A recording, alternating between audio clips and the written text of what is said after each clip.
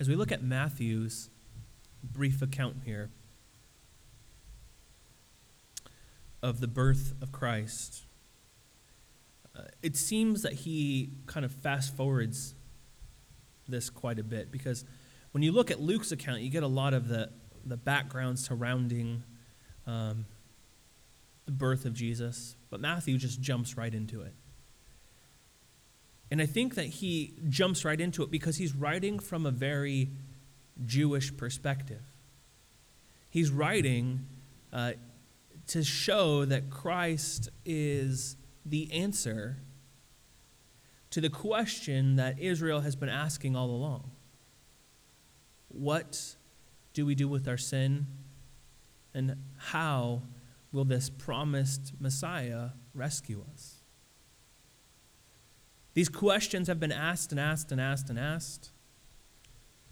And yet, when Matthew opens, when he gives his description, he transitions to this right off of a genealogy. The beginning of the Gospel of Matthew is basically opening up on a family tree. And in doing so, as with all genealogies, what he is doing is tracing for us the lineage of Jesus, of course. He's tracing for us the path so that we might see by which Jesus has come through the line of David. Of course, he's participating in this.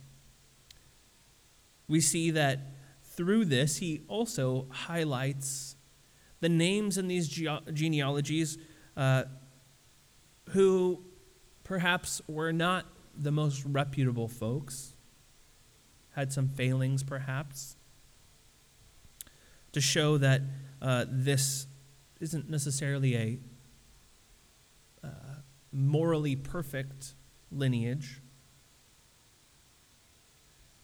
But he finishes this and then immediately transitions from a lineage to no background, nothing to fill in, just the birth of Jesus happened this way. It's kind of his transition sentence. It's as if he's just kind of saying, all right, here's some family tree. Okay, here's what you need to know. He's getting to the question that is being asked by Jews throughout history, God's people. How will we be saved, and who will the Savior be? He ends the genealogy in verse 17 by spelling out these generations. So all the generations from Abraham to David were 14 generations, and from David to the deportation to Babylon, 14 generations, and from the deportation to Babylon to Christ, 14 generations. He's spelt out for us this great length of time, these events. But it's through these events that we see that God is faithful to keep his promise. He's faithful to hold his promises as true and to hold his character of faithfulness in these difficult times. And now his promise comes to a climax in the birth of Christ. And so it opens up not just with an announcement of Christ being born, but a stated purpose for the birth of Christ, answering these questions for us. Now, the birth of Jesus Christ took place in this way. When his mother Mary had been betrothed to Joseph, before they came together, she was found to be with child from the Holy Spirit. We find two characters, Mary and Joseph, who were to be married, who were not yet married, but were in this legally binding relationship of betrothal. And it's discovered in the midst of this that she is with child. Joseph is clued into this in verse 19. We find that Joseph is a just man. We're told that he doesn't want to put her to shame. Isn't that gracious? He's acting with a gracious attitude, a gracious approach. even though he has no knowledge about how this came about at this point, he approaches gracefully to deal with Mary on the basis of God's grace, not on what she deserved, but on giving her something that she didn't deserve. He resolved to divorce her quietly. This is what would have been done. They weren't legally married at this point, but they were in a legal betrothal, which, so this is a kind of a, when it says divorce, it's basically severing this legal contract that would have been put in place. This doesn't mean to be unmarried. They weren't married at this point. But in the midst of this, as he's considering this, he receives word from an angel. And the word is this: do not fear to take Mary as your wife, for that which is conceived in her is from the Holy Spirit. She will bear a son, and you shall call his name Jesus, for he will save his people from their sins. And it's in this moment that we get the stated purpose of Christ. And it comes about through his name. You will call his name Jesus, for he will save his people from their sins. You see, it was Joseph who was potentially looking at Mary and thinking, it seems as though she acted sinfully, that she found herself in this place that he did not yet understand. But yet, Jesus has come not to bring condemnation, but to mirror the attitude of his father. We get a bit of foreshadowing in the attitudes of Joseph, being incredibly gracious. And here, Jesus will act graciously toward mankind. He will be the exact imprint of God, our Heavenly Father. And we find that Jesus' stated purpose, he's given this name, Jesus, for a specific reason, and his stated purpose is that he will save his people from their sins. And we're told that this was connected to prophecy, to answer these questions that Israel has had. How can we be saved from our sins? And who is this Savior? Matthew notes it for us, connecting the Jewish thread, the expectations that would have been there amongst the people of God. All this took place, we're told in verse 22, to fulfill what the Lord had spoken by the prophet.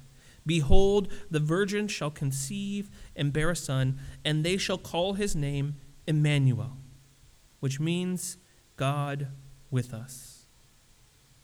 So we have the name of Jesus, we have the stated purpose, but then we have the connection to this prophecy. To say that Jesus is the fulfillment, that he is the answer to the questions that Israel has been asking. And the questions that they've been asking are fulfilled both in the person of Christ and the work of Christ.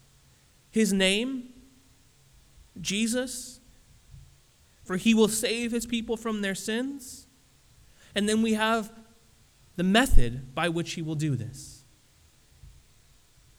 They shall call his name Emmanuel, which means God with us. He will save his people from their sins by being with us, by coming and dwelling among us, by coming down, by condescending and appearing in the likeness of man, as Paul tells us in Philippians chapter 2. He will save his people from their sins. Now, I love the specificity here because this gives us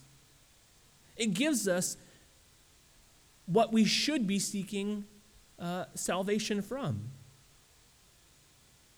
That we need to be saved from our sins.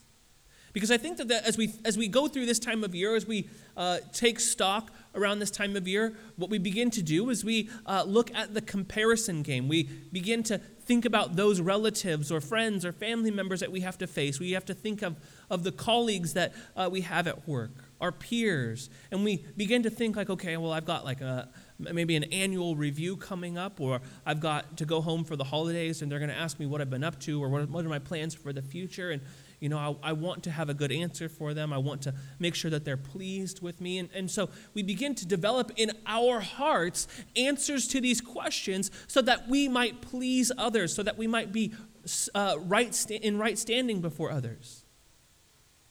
And oftentimes our biggest worries and anxieties begin to be that we need salvation. We need to be rescued from these judgments of others.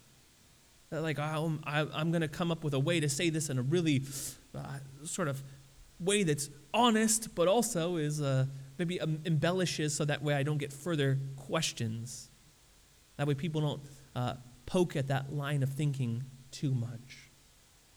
We try to misrepresent ourselves sometimes in a way to perhaps guard our identities. There's many things in life that we want to be saved from, these different hardships and difficulties and pains and anxieties and worries and fears. We want relief from all sorts of these things.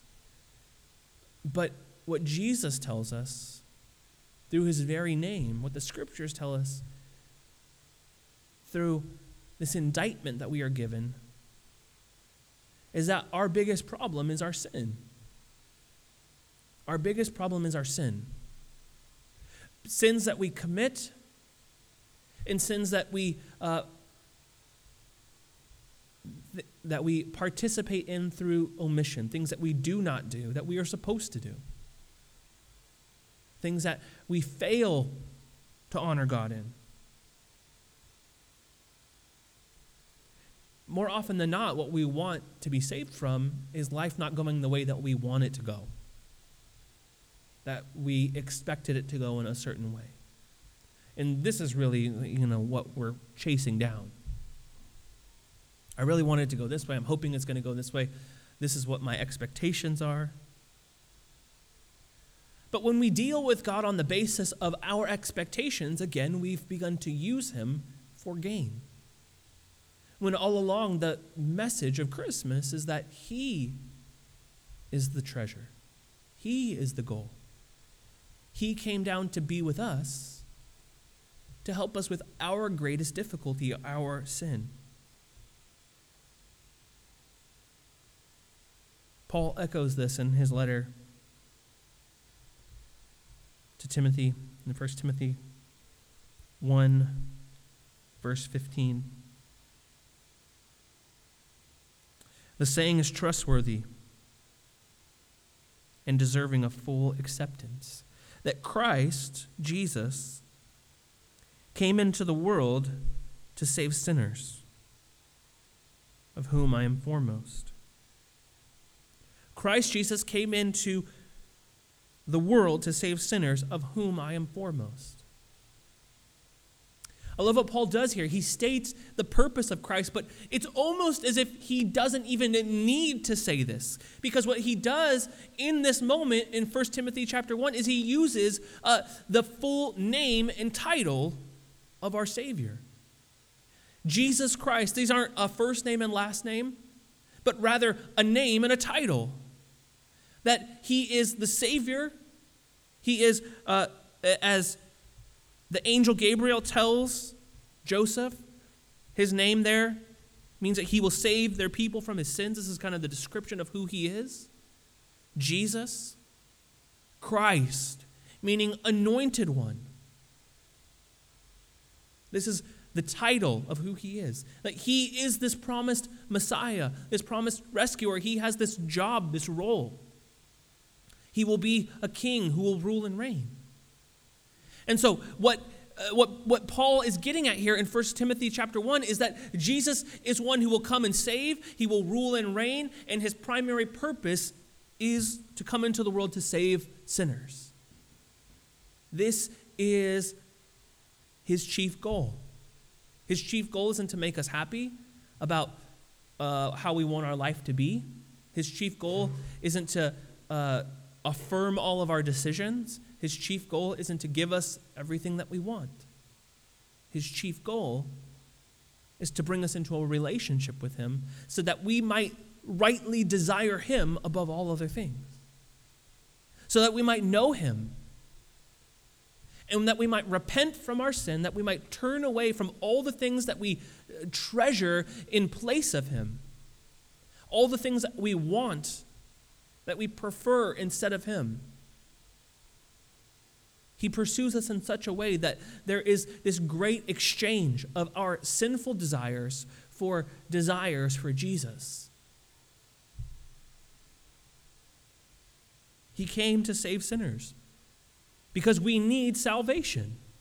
We need saving because we are enslaved by nature to sin, and we need to be rescued. This is what Paul tells us in Romans chapter 3, verse 23. For all have sinned. It is a universal statement, a universal fact that we are all in trouble. All have sinned. But then he gives us this definition of what it means. For all have sinned and fall short of the glory of God. That's what sin is. Falling short of God's glory.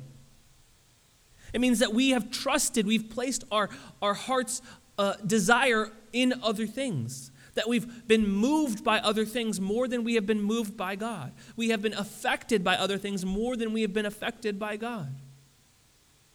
We've allowed other things to shake us. We've allowed other things to affect our identity or our decisions. When we should be wholeheartedly committed to God's glory. This should be the thing that is shaping our lives. Seeing him rightly and responding to him. When we chase after these other things,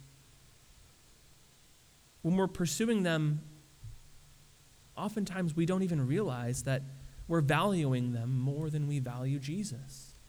But when we do so, what's really happening is that we're worshiping another idol. We're worshiping something else. We're pursuing creation rather than the Creator.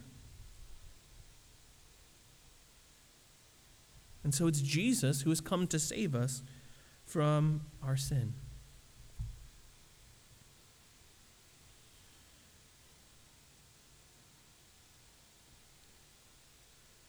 The big reason that we need Jesus so much, that we need him so desperately, is not because we are people who are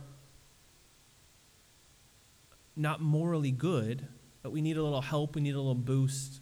We need to read some self-help books, some self-improvement. We need to watch some TED Talks and podcasts and figure out how we can really kind of like refine our lives and be a little bit more like elevated types of people.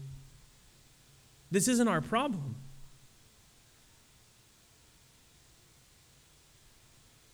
This is the reason why we don't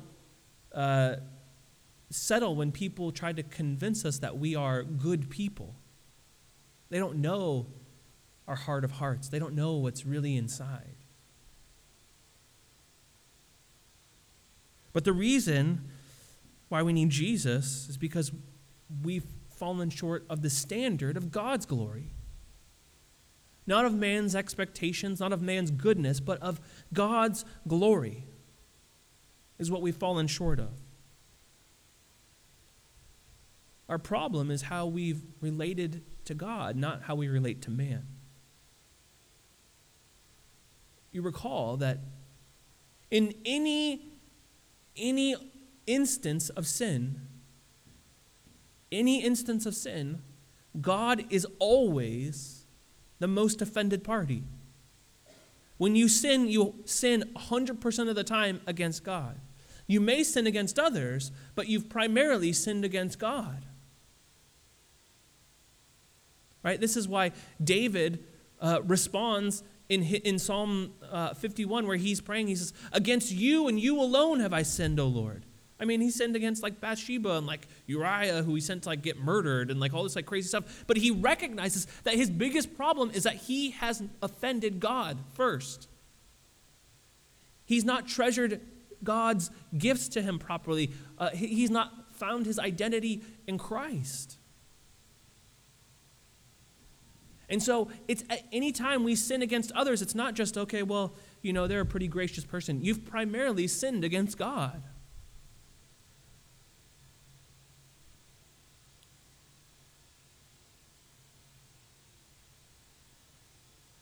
Thankfully, Jesus has a mission. And I love that this is his mission because I have like this real enjoyment of like digging into the deeper meanings, and I love when things get hardcore. It's just like, it's so good. It's so good when like things just get like extra intense, especially when they're a bit subversive. I don't know if it's this, I don't know what it is. But the thing that I just love about Christmas is that it's like the most insane story of like, I mean, you just take it on the surface, it's just like absolutely like, wow, like that's so amazing. But when you realize what it actually is, when you think about it at its base level and you strip away all of the trappings of Christmas, the decorations, and you take away all of the pieces of ornamental and traditional things that we put in place to celebrate this time of year, to reenact the events, the nativity and the angels and the shepherds, and all of this. Essentially, like what it is it's this insane like thriller narrative where the secret weapon to destroy and absolutely like demolish Satan is like this covert like little baby. You're just like, wait, what? Like the secret weapon that is going to like absolutely just come out and just like destroy our greatest enemy is this little tiny humble child. And you realize that it gets intense because what happens is as those who are in power currently, not even the supernatural domain, not even the demonic realm, I mean, working through, you know, the physical realm, but we find like Herod just has a challenge to his power. Now he just starts killing all the babies. Right? Like that's how intense it gets. Like nobody's like really like talking about that at Christmas. Like here's how insane it's about to get. But we're like, oh, there's like angels and they have like these like beautiful flowing robes. But like in reality, it's like, it's a pretty gnarly story. Because what's on the line, what we're facing is killing sin, which is about putting yourself to death every day and finding new life in Christ every day. So there's not a lot of time, there's not a lot of moments in that for things to look nice. In fact, when you're killing sin, it just looks bloody every day. Because again and again and again and again, you go to follow Christ into death. And so the message of Christmas isn't like so much of like, oh, like there's like wonderful like cookies and like, you know, like these angels who are like flying around and like have these nice robes and like beautiful music and like, oh, there's like a super soft sheep. It's like, we talk about death because that's what it's about. If you look at throughout church history, half of the liturgy surrounding Christmas is about death. Like out of the 4 weeks of Advent that are set aside, like death is one of them. Because this is about killing. It's about sin. It's about dealing with our enemy. And Jesus didn't come to play games. He didn't come to mess around. He came to do business. He came with a purpose. And it has to be this way because when we consider what sin is, the Bible rightfully says it's pretty fun for a season. We're likely to enjoy it because it is pleasurable for a season, for a time, for a short moment. But its end is death. And so when something seems nice, we've got to come out with ferocity. We've got to come out with intensity. We've got to come out prepared to fight, to win through the blood of Christ.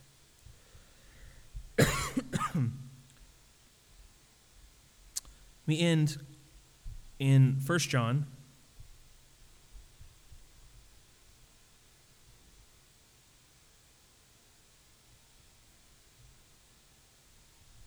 chapter 3. I love 1 John chapter 3 because it tells you, here's what it means to be a Christian. Here's like, this passage is for those people who are like, I'm not really sure if I'm a Christian. And like John writes to say like, well, here's how you know. Like that's what the whole chapter is about. But in the middle of this, he tells us about how Jesus deals with our sin. Because what happens a lot of times is even when we do give in, when we're like, okay, yeah, Jesus, he's going to deal with my sin. What we do instead is we immediately, as soon as we recognize that, we're like, let's make another little idol. I want Jesus to deal with the consequences of my sin. Like all the bad stuff that comes from sinning. Like he should help me with that. Whereas the stated purpose of Jesus is to destroy sin, to kill sin. Not to save us from the consequences of it. We read in verse 8.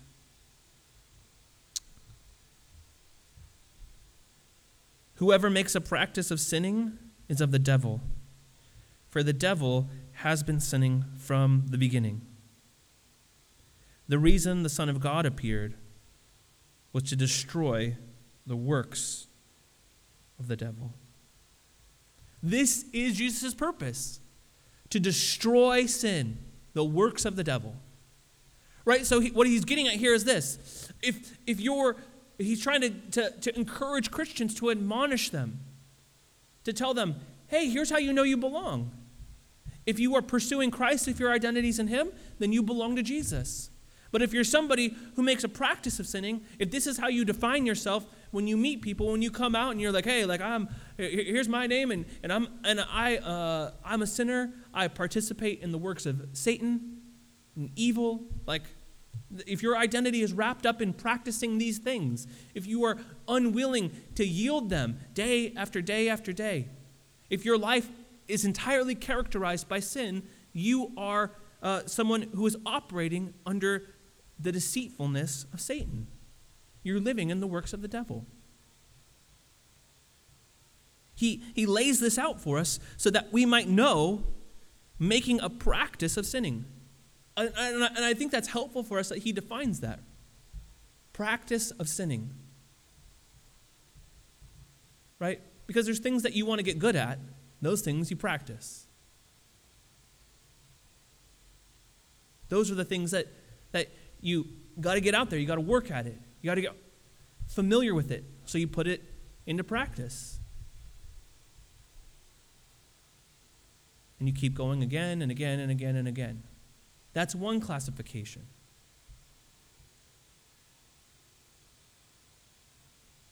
But he tells us in verse 9, no one born of God makes a practice of sinning, for God's seed abides in him, and he cannot keep on sinning because he's been born of God. Those who belong to God, those who have received Christ, who trust in him for salvation, over time, you cannot keep on sinning because you're becoming more Christ-like.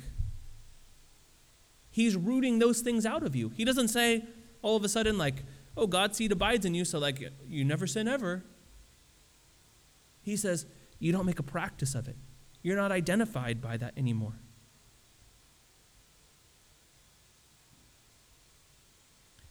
The thing that he does do is he moves down into the next section. I'll just give it to you because we're there.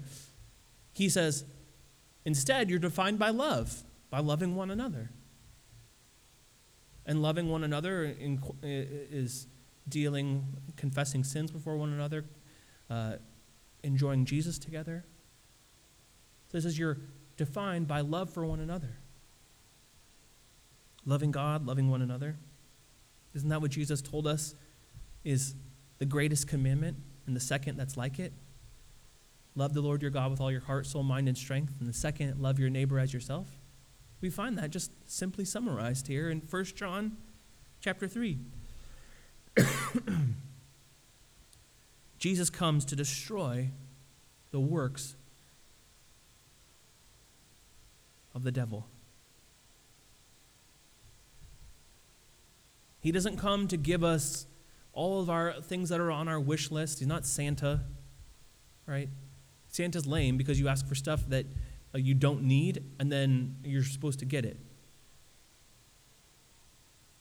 Right? Jesus is smart and the best because you ask for stuff that you don't need, and he says, like, no, that's like really bad for you. You shouldn't have that. Instead, I know what you're actually asking for, and here's something that's way better.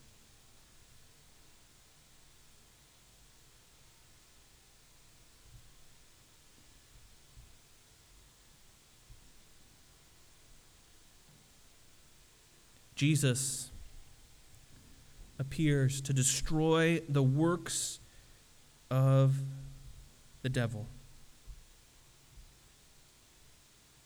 He didn't come to simply help us feel better when we sin, but to actually destroy sin itself. To defeat Satan. To remove sin. To conquer death.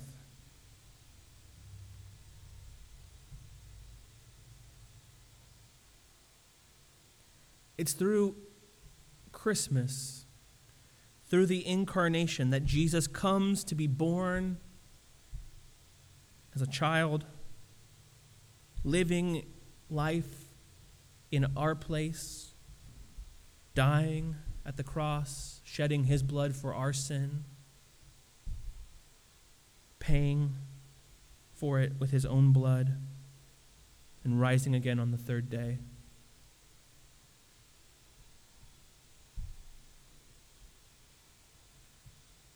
The author of Hebrews describes it this way in chapter 2, verse 14.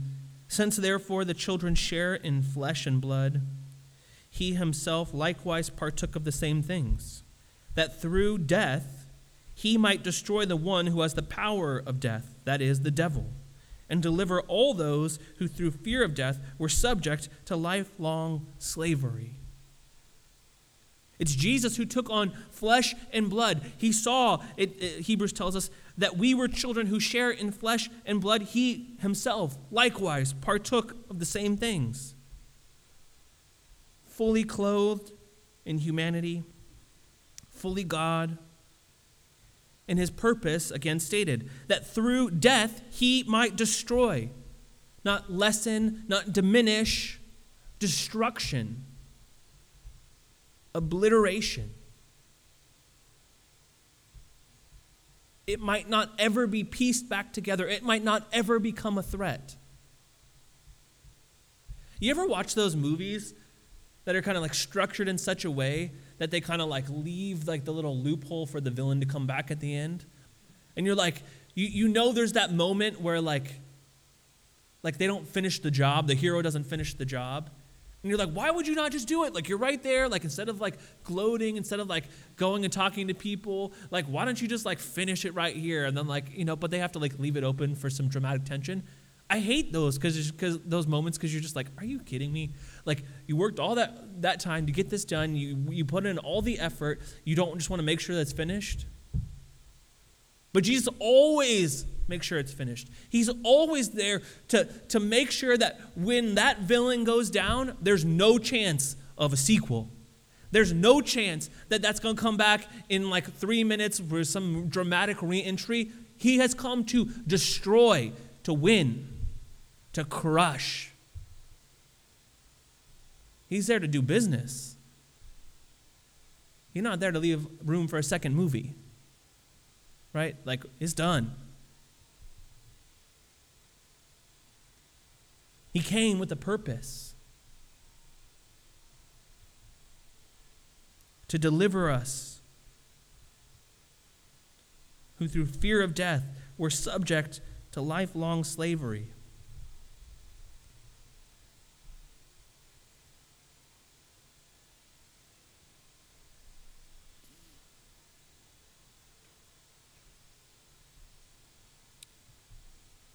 We've got to kill it. We've got to kill sin. It will destroy us if we don't. Jesus has made a way for us to destroy it by trusting in him.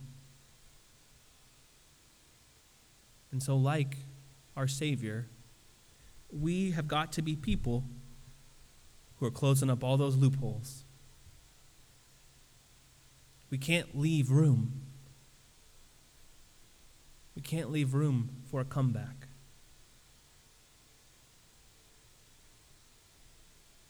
It's true that he has come and that he forgives our sin. 100% true. But it's more true that he's come to destroy our sin. He will forgive our sin, but he's come to empower us so that we might live unto God and not enslaved to sin.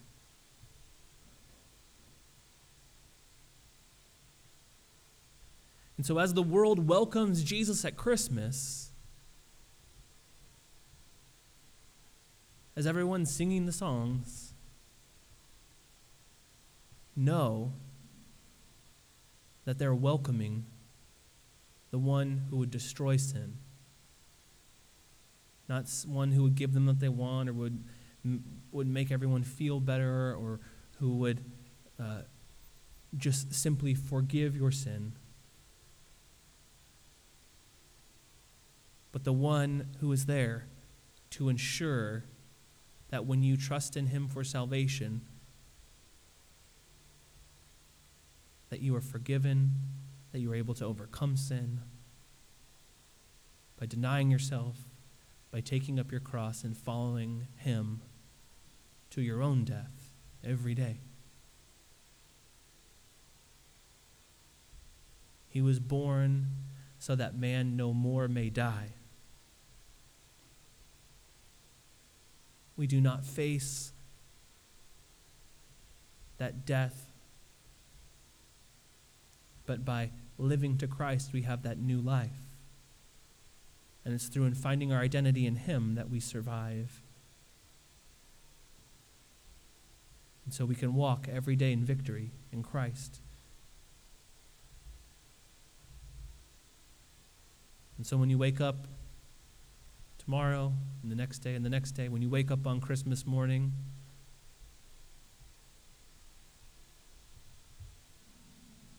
and like everything is all like festive everywhere, when you're walking around and shopping, when you're with friends and family and you're eating like huge pieces of pie and like drinking cider and coffee and people like singing Christmas carols, just in your mind think, I am putting on the armor of God.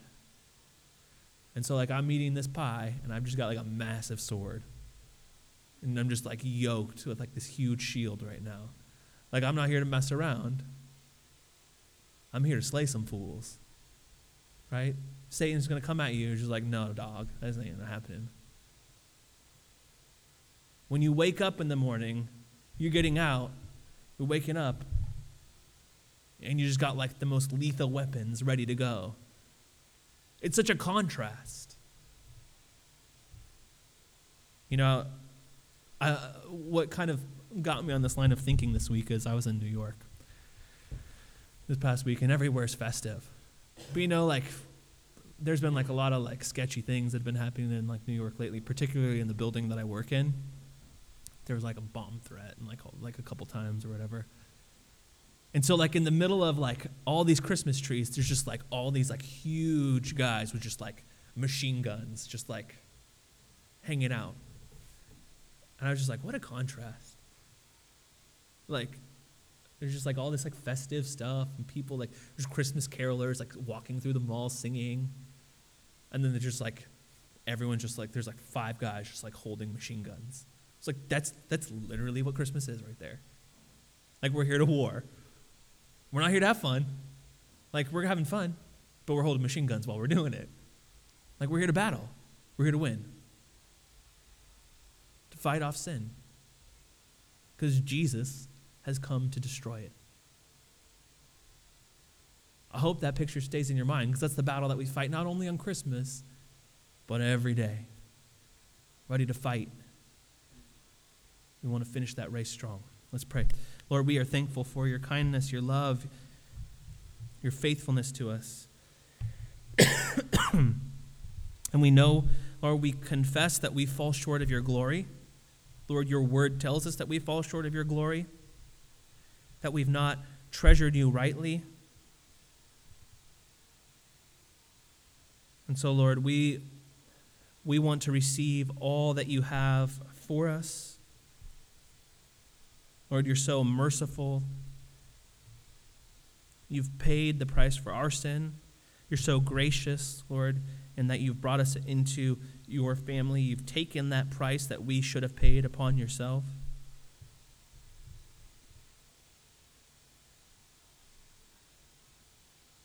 We're so thankful, Lord, that you loved us so deeply, even when we were against you, even when we were your enemies. Your never-ending, never stopping, never giving up love. Lord, you pursued us again and again. You continue to pursue us. And so, Lord, we want to respond to your kindness. Lord, your word tells us that it's your kindness that leads us to repentance. And so this morning, Lord, we repent of not treasuring you rightly. We repent of pursuing other things instead of you. We repent of choosing things above you, of preferring other things above you. Lord, help us to see you clearly and to pursue you rightly. Lord, we want to worship you now and to give you glory. So work in your people. We love you. Amen.